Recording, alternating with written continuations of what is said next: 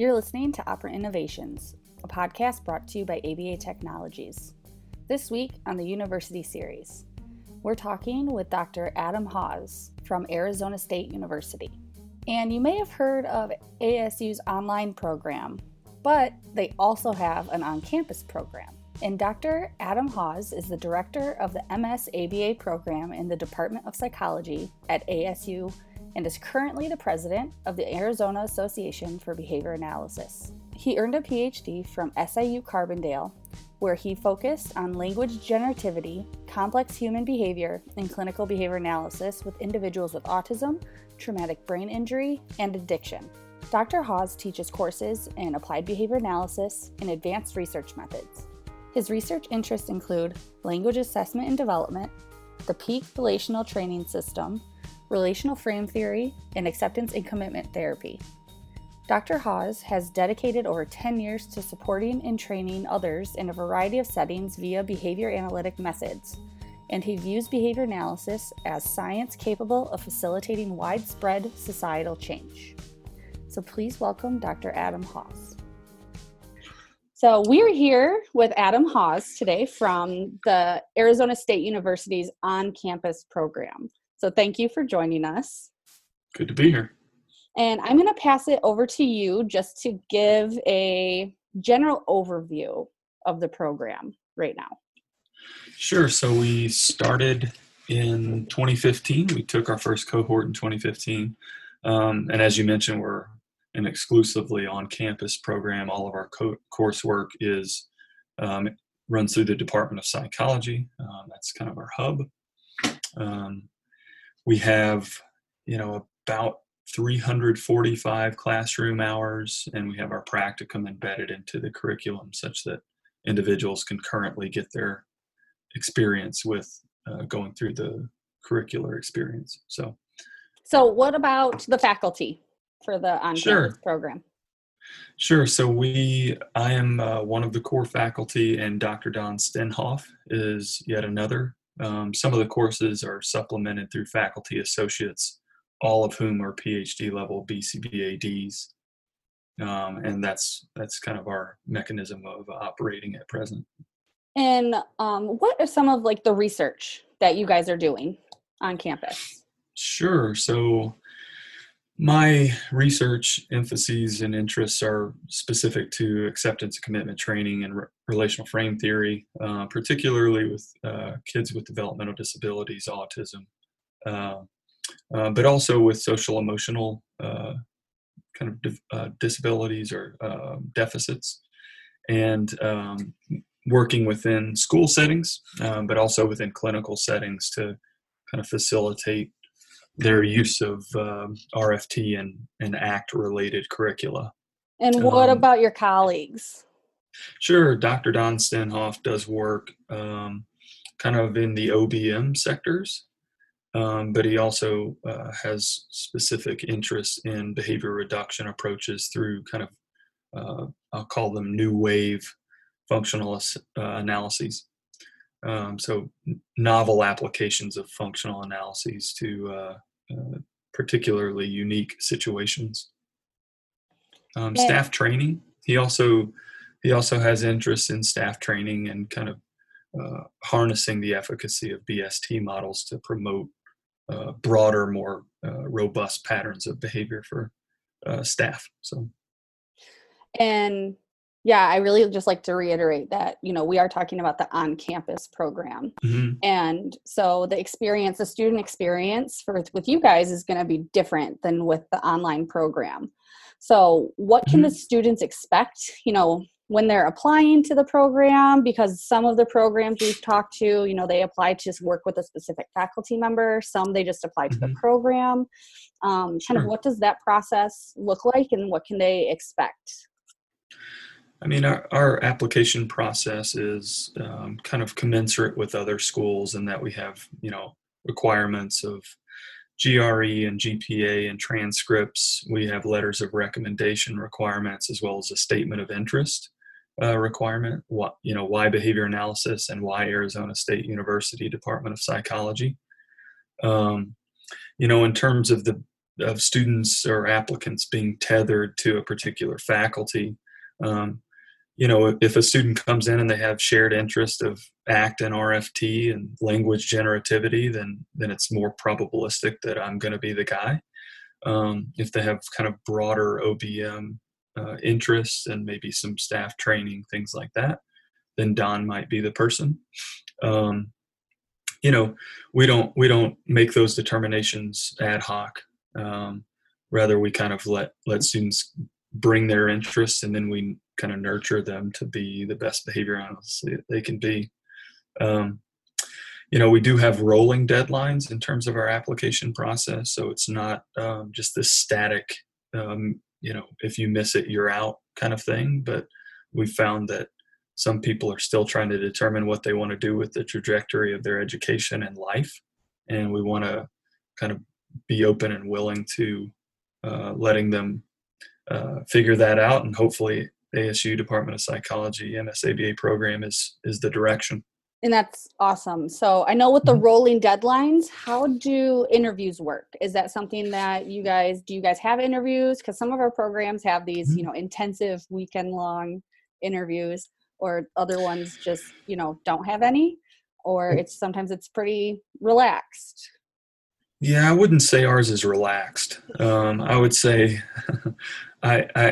we do have interview processes. It doesn't mandate that individuals come on campus, but we at least have both phone and kind of video, maybe via Zoom or Skype interviews with some pretty structured questions. And then there's obviously time for them to kind of express their interests, and then we'll ask questions back to them based on how they might fit in the program here.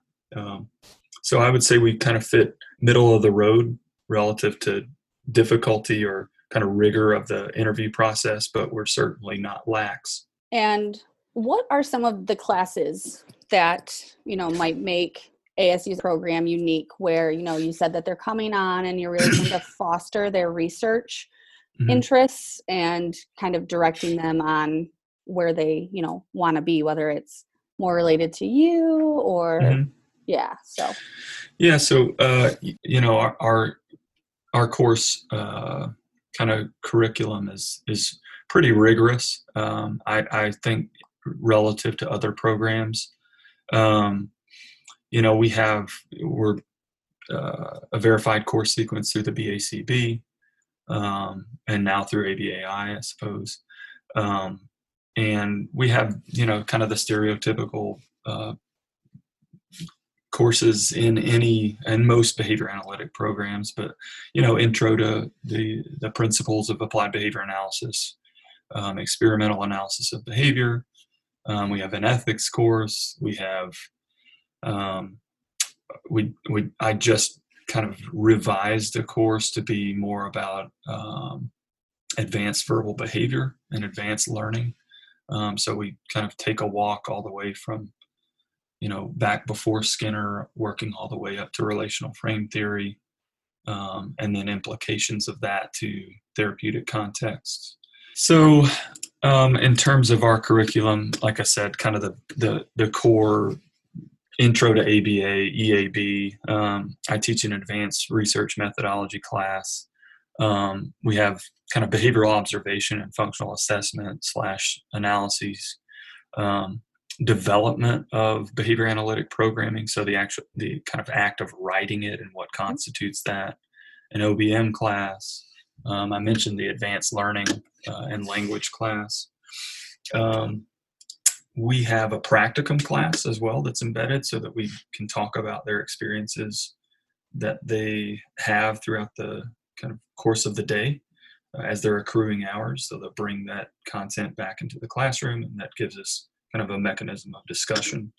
And then they have a culminating applied project in the form of a capstone, a master's capstone. Slightly less rigorous than a thesis, but certainly has all the hoops that you have to jump through given IRB. And so you mentioned practicum. So where are your students getting their practicum opportunities at? So we have partnership with almost, I would say, 25 plus organizations in the Phoenix area, greater Phoenix area. Predominantly, those are couched in autism, but they needn't only be in those kind of domains. We do have a couple settings and sites that have emphases in, kind of like twice exceptional work, um, uh, some more clinically relevant work. So not just with autism, but clinically relevant populations, as well as like OBM specific placements. But again, most of that experience is through the lens of kind of an autism perspective, and yet lots of different tangents and tributaries that a student can take should they want. So. Yeah, and I know that even within a lot of like the clinical settings, there's still options to do a ton of OBM work and Sure. other types of to get other types of experiences within those as well. Right. So, like you mentioned before, staff training, you have processes, you have, all of these different processes and stuff that go into an actual clinic. I didn't really learn those until I was in it, like the coordinator of a clinic. So sure. Getting some of those beforehand could be really beneficial. Yeah, and if you think or want to talk about settings specifically, we do have, the traditional clinics, ABA clinics, but they also have opportunities to do in-home and school-based work. And occasionally, occasionally they can work in hospital settings. So it's just kind of dependent on what level of support we have from the community and how they're bought into it. Yeah. And so how does that work with supervision? Are you guys mostly the ones involved with the supervision, or because you have these partnerships, are there, like the BCBAs or BCBADs there that are responsible for their supervision? Yeah. So kind of a long and winding road to answer that is our state licensure requirement is that of 1,500 hours. And so the only option, given the BACB's kind of levels of experience, is that 1,500 hour mark, which is the supervised independent field work, right? And so as a function of that, we've forged these partnerships with community service providers who then provide the supervision by, the supervision's provided by a BCBA who's also licensed in the state of Arizona. That's awesome. And I know that, I know my supervisor here at ABA Tech actually got her experience in a hospital. So I know that that's becoming more and more prevalent. It is, yeah. Out there. And I've talked to a lot of California universities, and they've always been more progressive than us over here on the East Coast, especially with schools. So how is Arizona kind of fit into that school realm as well? Yeah, I think it's progressing. My biggest concern, I think, within schools is really kind of the ethics of a caseload, and I often worry / hesitate to just say this experience is going to be equal to this clinical experience, given kind of the capacity that one is expected to hold as a BCBA who's also licensed in a school. So we have fairly tightly controlled opportunities within school settings. And we do put parameters programmatically around what that experience can and should look like. The students, although some of the sites like them to be employees and work full 40 hours, we proactively kind of circumvent that and say they're not meant to be used as full-time employees. It's a learning experience. And that, these experiences are such that they can become really good behavior analysts, as opposed to, filling a staffing need that you might have. That's simply not the intent of the experience. So within the schools, I think the beauty of that you wouldn't maybe get in an ABA specific clinic is the kind of work amongst a multidisciplinary team and kind of different perspectives that those opportunities and experiences bring. there's no substitute for kind of being a sponge in those settings so that you can better equip yourself to be, um, you know, to be well versed and competent and be able to engage in effective discourse when something's incongruent with evidence, evidence-based practices. Yeah, and I know I got a lot of that when I was working in schools throughout Metro Detroit, and it's one of the best experiences that I think I've ever gotten, because I know that, we're all kind of, sometimes we're gung-ho when we first get out of our programs, and it's a very humbling experience to really figure out how to build that rapport with those other professionals that don't have the same views as you. That's right. And how to do that. So, yeah. Yeah, I talk about it in our program a lot about a silo effect, how within behavior analysis we have this propensity to talk amongst ourselves, but we don't do such a great job of sharing outward with other disciplines, even though they may have good things to contribute to the conversation and trajectory of the clients with whom we work. So, we'd be foolish not to at least listen and then make sense of what that information is that's coming in. Exactly. So we talk about the practicum and how you try to make sure that the students are not too overwhelmed. And then because you didn't talk about the intensity of the program. So what is that student experience, and why is it, what can they expect? What is the intensity of the program that you spoke about? Can you talk a little bit more about that? Yeah, I think like some of the best programs, we tried to emulate those things. Western's one. I think SIU Carbondale, the on-campus program. I'm biased because that's where I came from. We're both biased. Yeah, the UNRs and all. The top performing programs. There's a standard that they set and they don't waver. And so, coming from programs like that, I tell them up front that there's a lot of reading. I make a statement that if you're not reading every night, then you're probably behind. And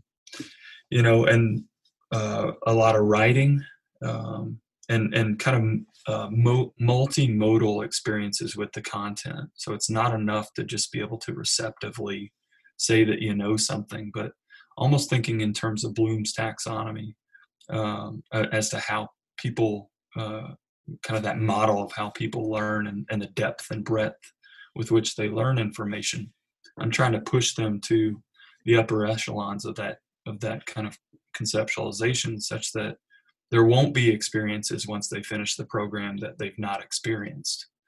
And so, we're about creating good behavior analysts, not autism experts. And so to be that, you've got to be particularly flexible and fluent with the material. And so there's a lot of kind of immersive opportunities within the classroom and positions within the classroom. A lot of dyadic training versus my just going in front of a class and talking.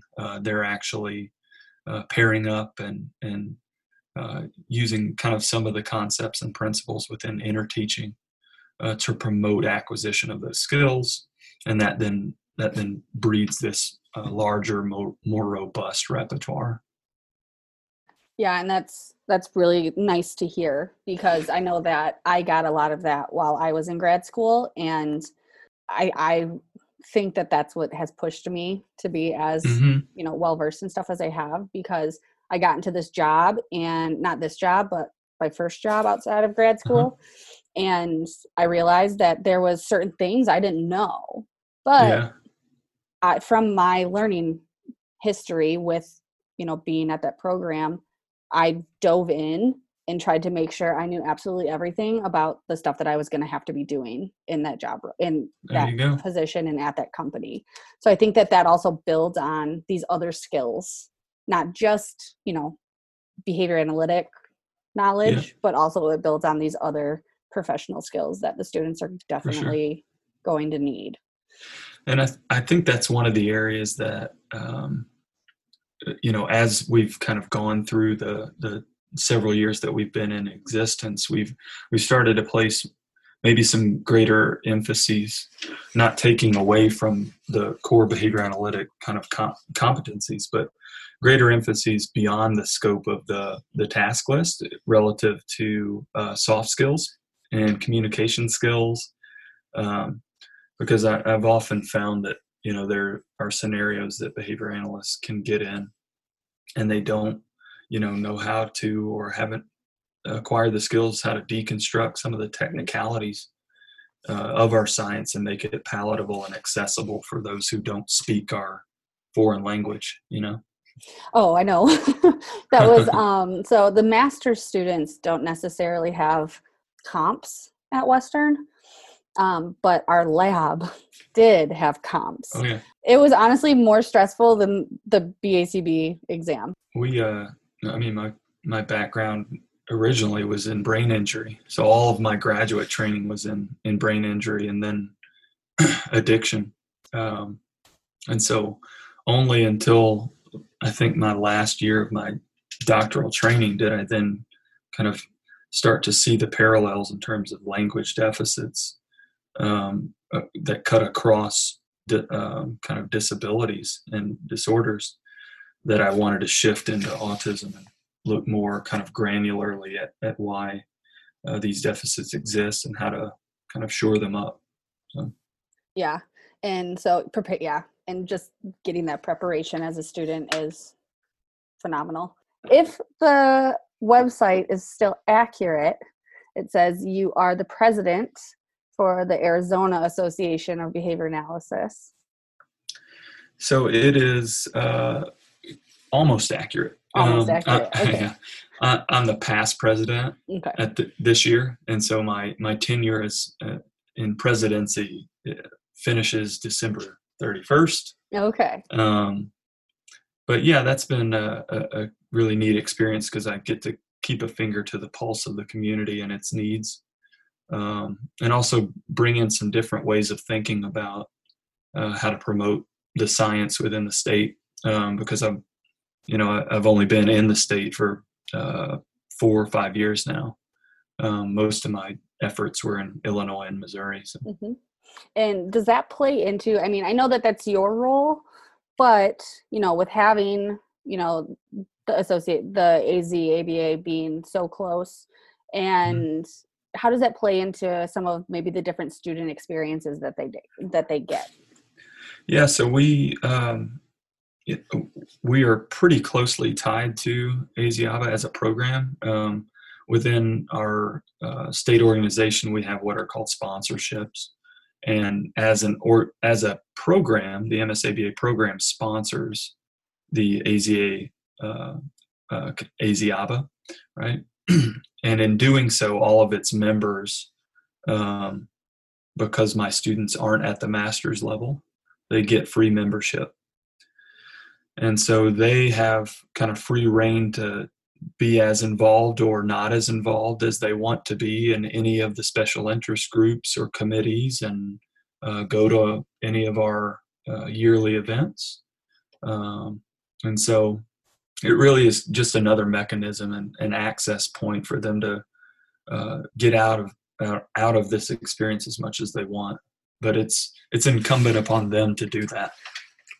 Yeah, and I don't know if AZABA does a conference at all, but you do? And so I'm assuming, hoping a lot of the students take advantage of that conference and maybe presenting and posters and maybe even potentially other conferences throughout the year. Yeah, so one of the things that we've been kicking around in terms of a strategic plan is to kind of increase student engagement. And posters is one of those mechanisms to do that. A number of students do attend the year-end conference, but we also have sprinkled throughout the course of the year CE events, and so those give us and the students opportunities, even though they don't accrue CEs, the opportunity to kind of rub shoulders with some of the titans in our field. So that's really neat. And then their involvement on special interest groups or committees, they can take active roles in those and again, be as involved or not as they so choose. I mean, what are some of the special interest groups that you guys have? I know some of the, the SIGs that ABAI has, but what are some of the special interest groups that AZABA has, and, maybe where some of the students kind of getting involved with the community? Sure. So we have one that I actually head up, which is the ACT and RFT special interest group.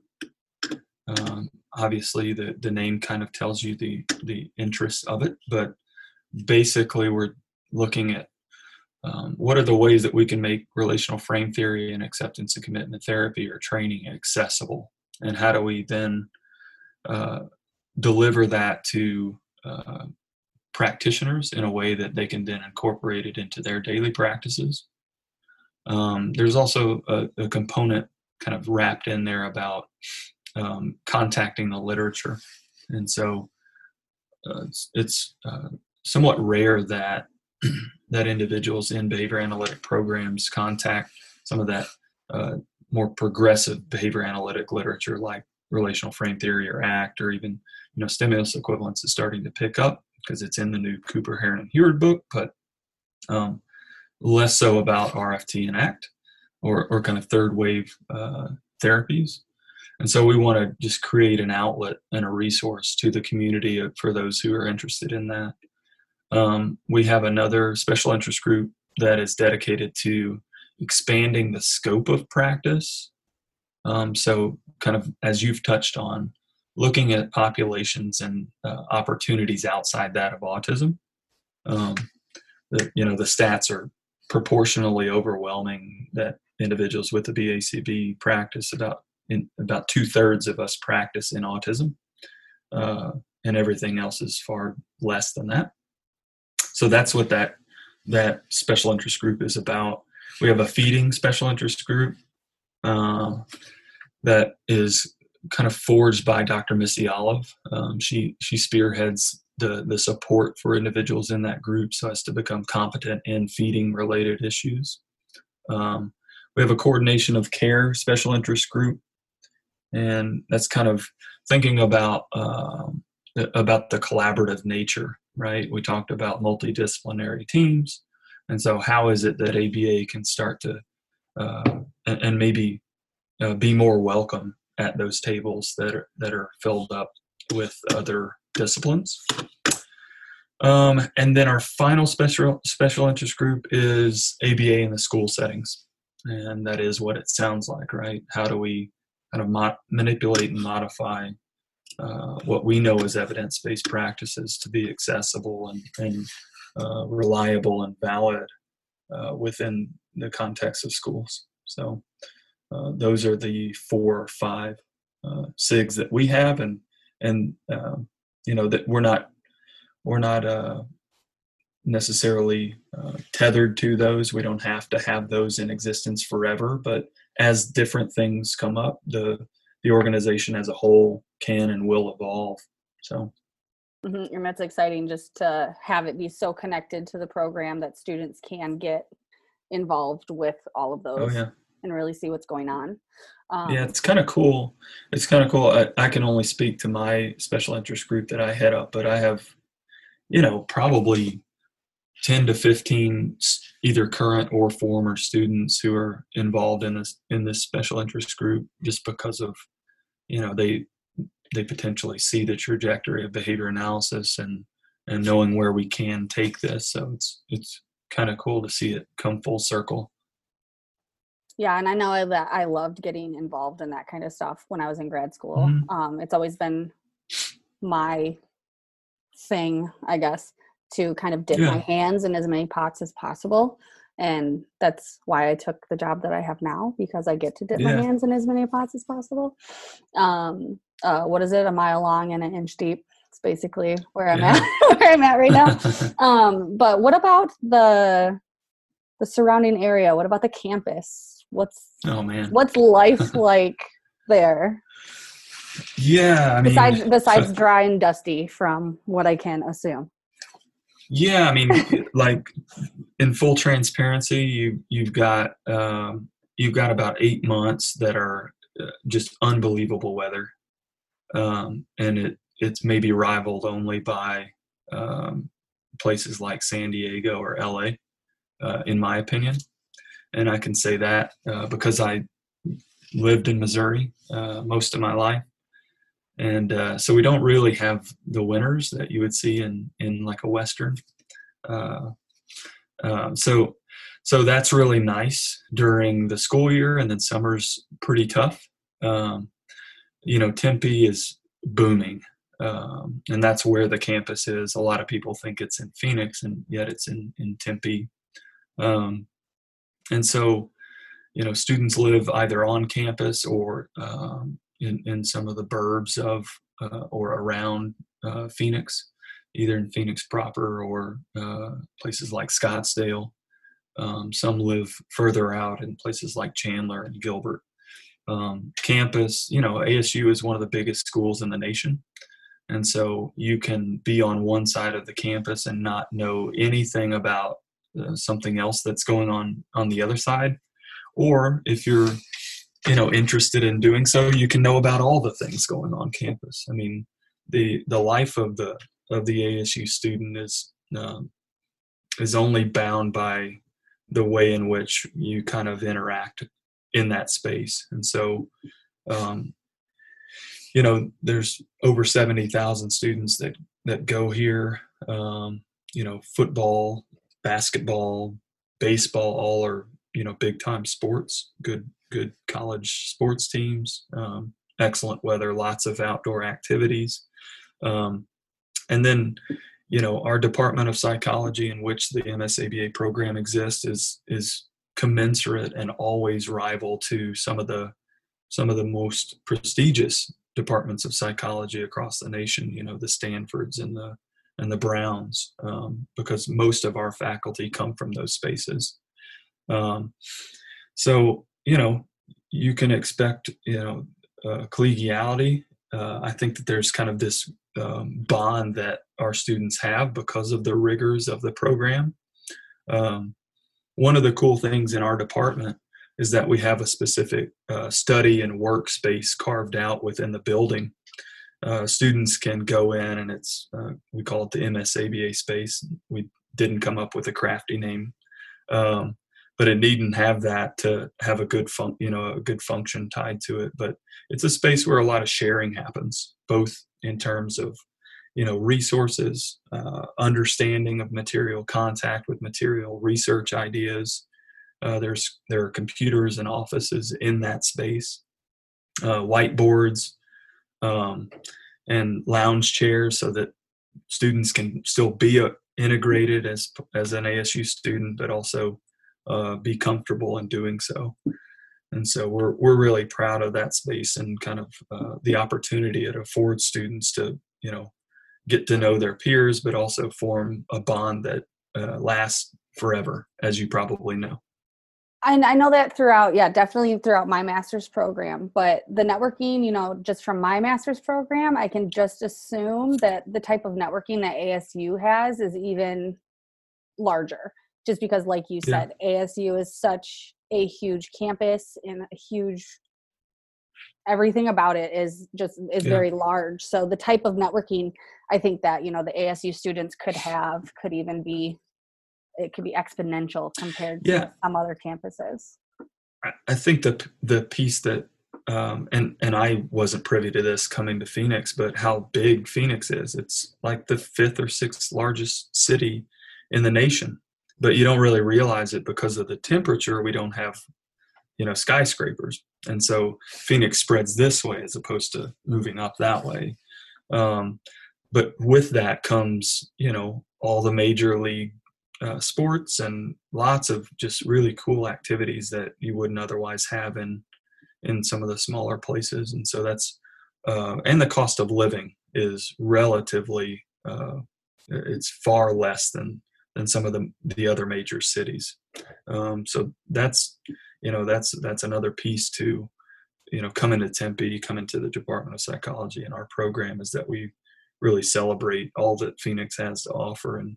And while the city is large, the behavior analytic community is pretty tight. And so word, as you probably know, word travels fast within behavior analysis. And that's a good thing for our students because, other companies who may not have had time with our students through our practicum rotation process can get pretty good information from their colleagues.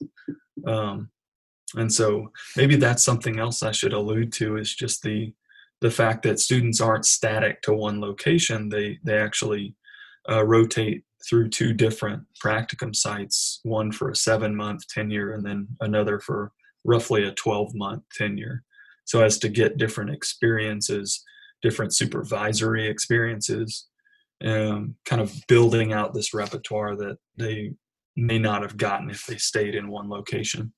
And we mandate that. That's not a choice. So no, and I think that's good that you mandate that, because I know that even like in my experience, I had to ask for a different experience. I was like, no, yeah. I want to do something. I want to do this.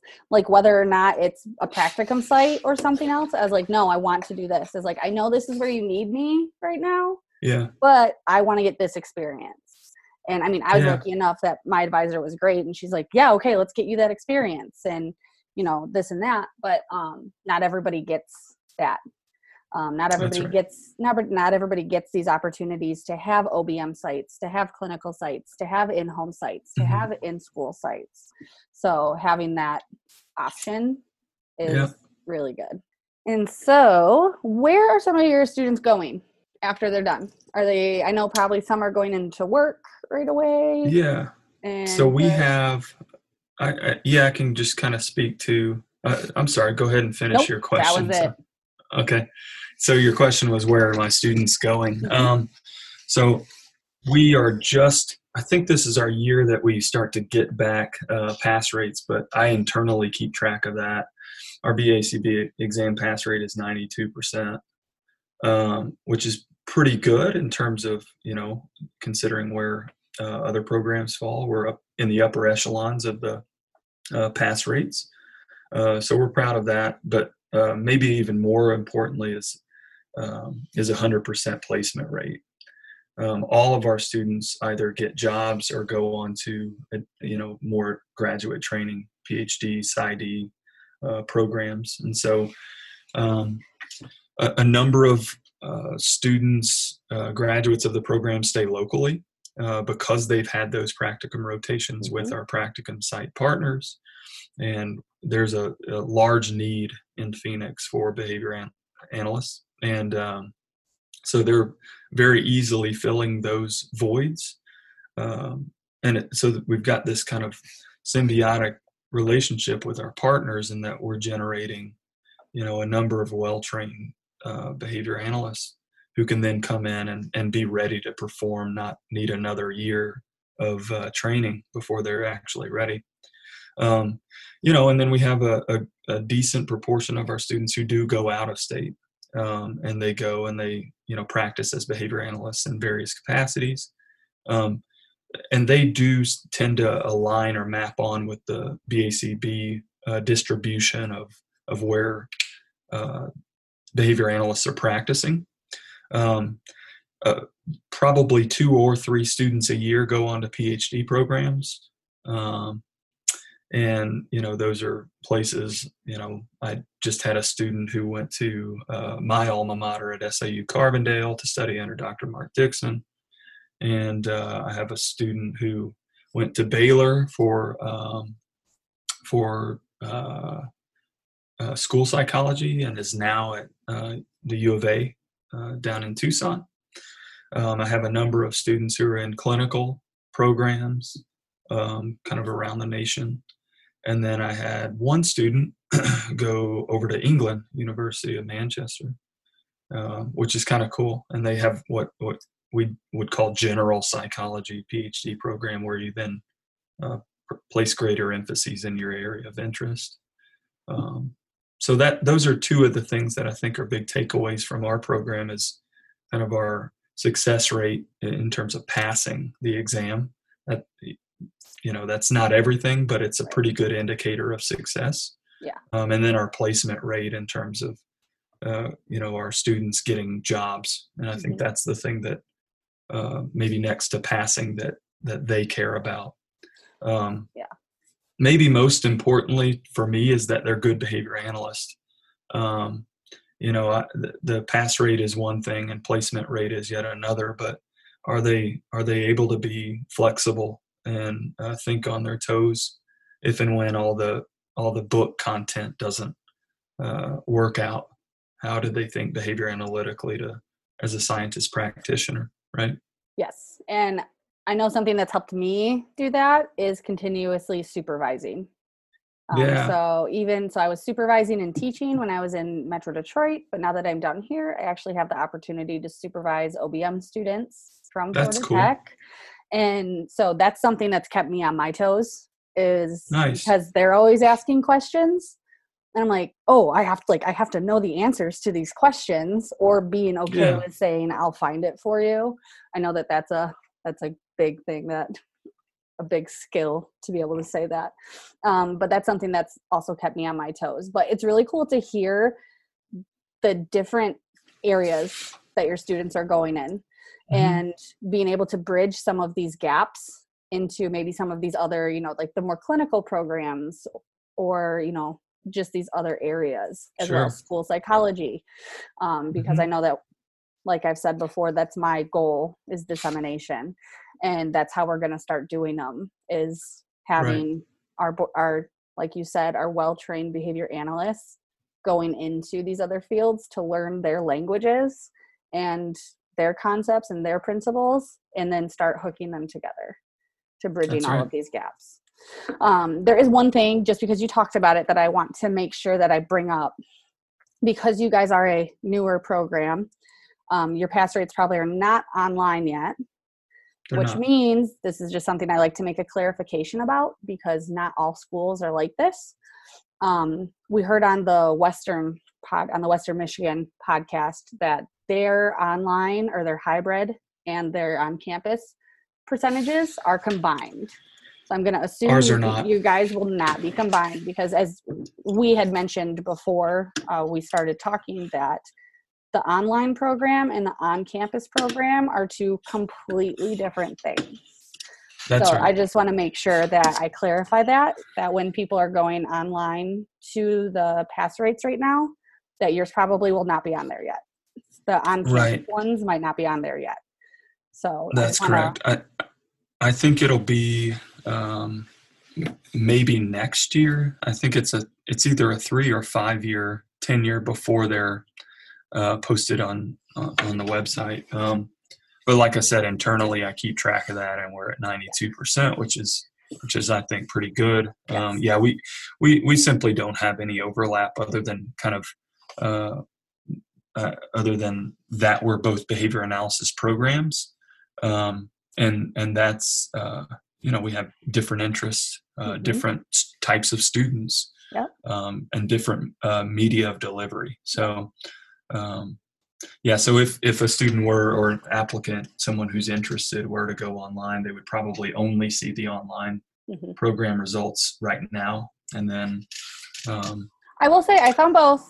They're just you just have to look carefully when you're searching for it. Right. Because one will say ASU online, like in the department it's housed in, and the other one, I think it's labeled as the MSABA. Like one they're just kind of I just Googled ASU behavior analysis. And so that is, so it's just something that, it's one more reason why I want to do this podcast, because, each program is different and each program is set up different, and they're set up for a specific reason. And just like our field, we individualize everything, just like our programs. So there are different reasons why, the ASU has it on campus that is separate from the online. And so I just want to make sure that, I'm showing those differences as well. Yes. So, I appreciate that. Yes, of course. So what have we not talked about that you want to make sure that we cover? Oh boy. I think that, both Don and I, while we may not be, amongst the kind of giants of the field, we do have lineage that roots back to, some of those giants. And so, we want to bring that rigor, and we have a responsibility to do that, to bring rigor to a program that doesn't let students who either aren't invested or don't have the behavior analytic chops to practice. And so that's not to say that we go in looking to fail students, but we do want to set our bar high and not waver around that. The other piece is like we sit amongst a department of psychology that I kind of already touched on, but we are considered peers in our department, and we do get to rub shoulders with some of the best thinkers in the field of psychology. And so there's a lot of really neat opportunities given kind of where we exist within ASU, but just ASU broadly in terms of, innovation being a core value that we have here, that's perpetuated by our president. Let's see what else. I think that students walk away from the program saying, wow, that was really difficult, and I'm a better person and clinician as a product of it. And that's ultimately, while they may not be able to see it semester one, what we hope for once they, get that degree and their diploma. I don't want to leave any doubt that they're ready. And so we've developed a program here that minimizes that probability. And I know that I had that. And when you said they might not see it semester one, I was like, well, they probably won't see it semester two or semester three. Maybe semester three. Maybe. Yeah. But I know that it's something that I have, and especially when I'm talking to other programs and things like that, just to see, all of these new programs that are popping up that are really trying to get that exact same feeling and experiences when they're pushing out these students.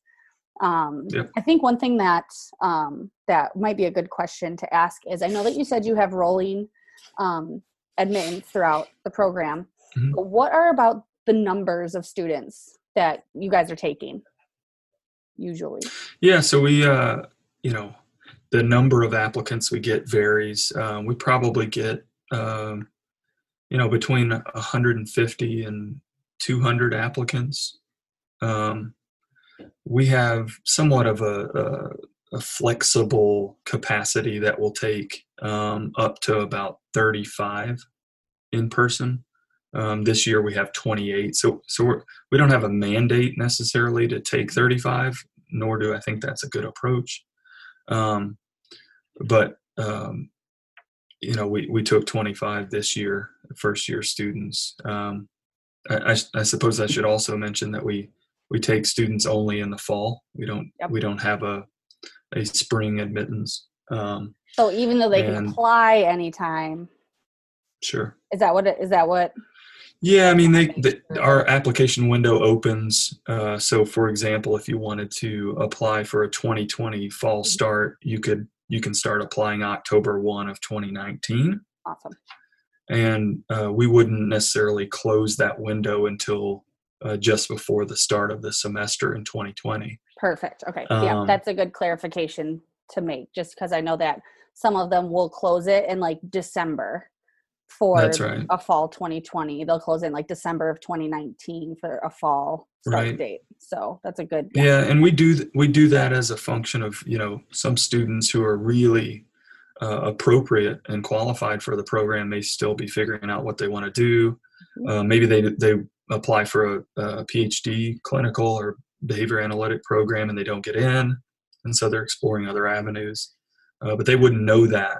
They wouldn't know whether or not they got in until a bit later in the spring. So we like to keep it open for individuals like that who may still want that behavior analytic training, but they need to potentially get a master's first and then springboard from there.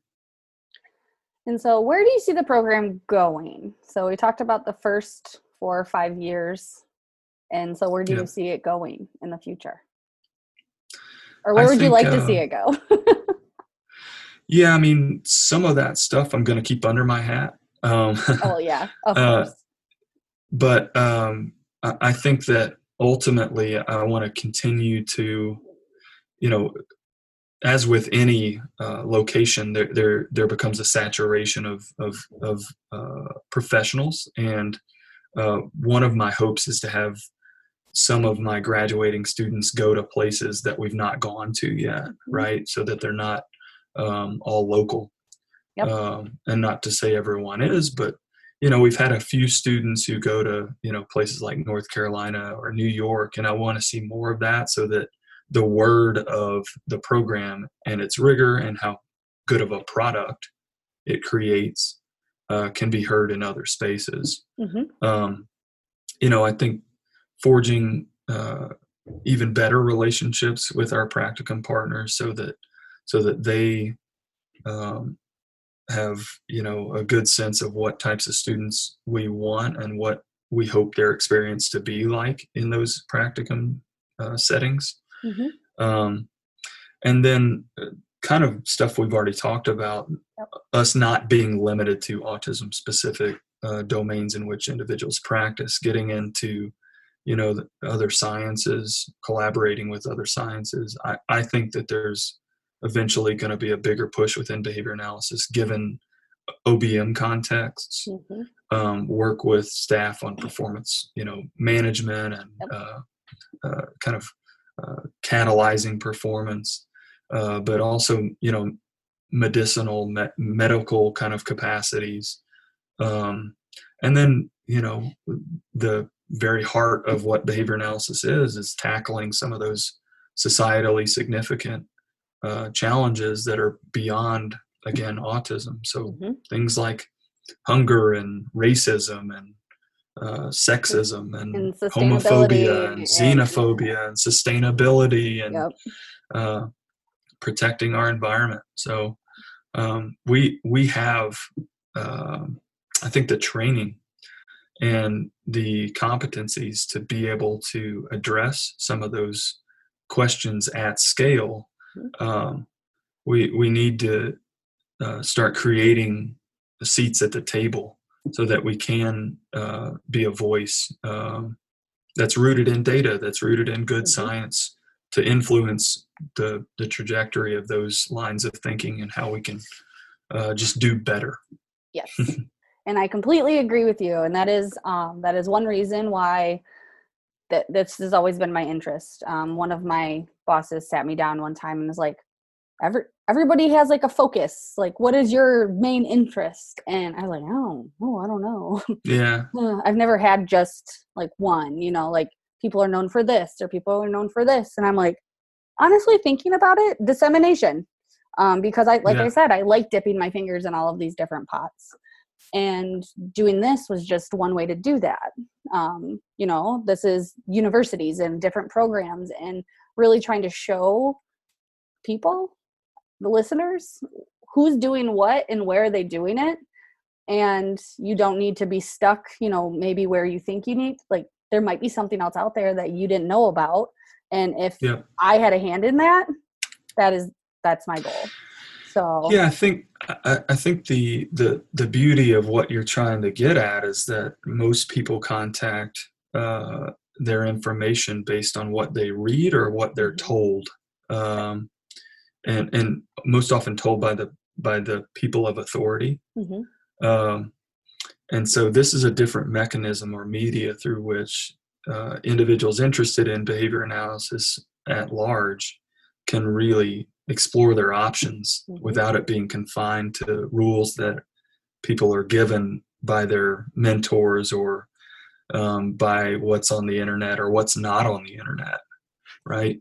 Yep. So it's a nice mechanism for dissemination and delivery of maybe an unbiased mapping out of what's available.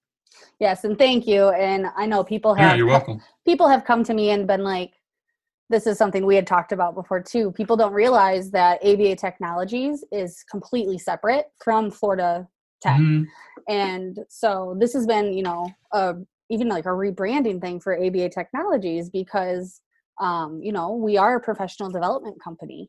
And that's one aspect of our company, Mm-hmm. one branch of it. And that's the branch that I work for. And, we are this separate entity. We really don't have a bias to, Florida Tech.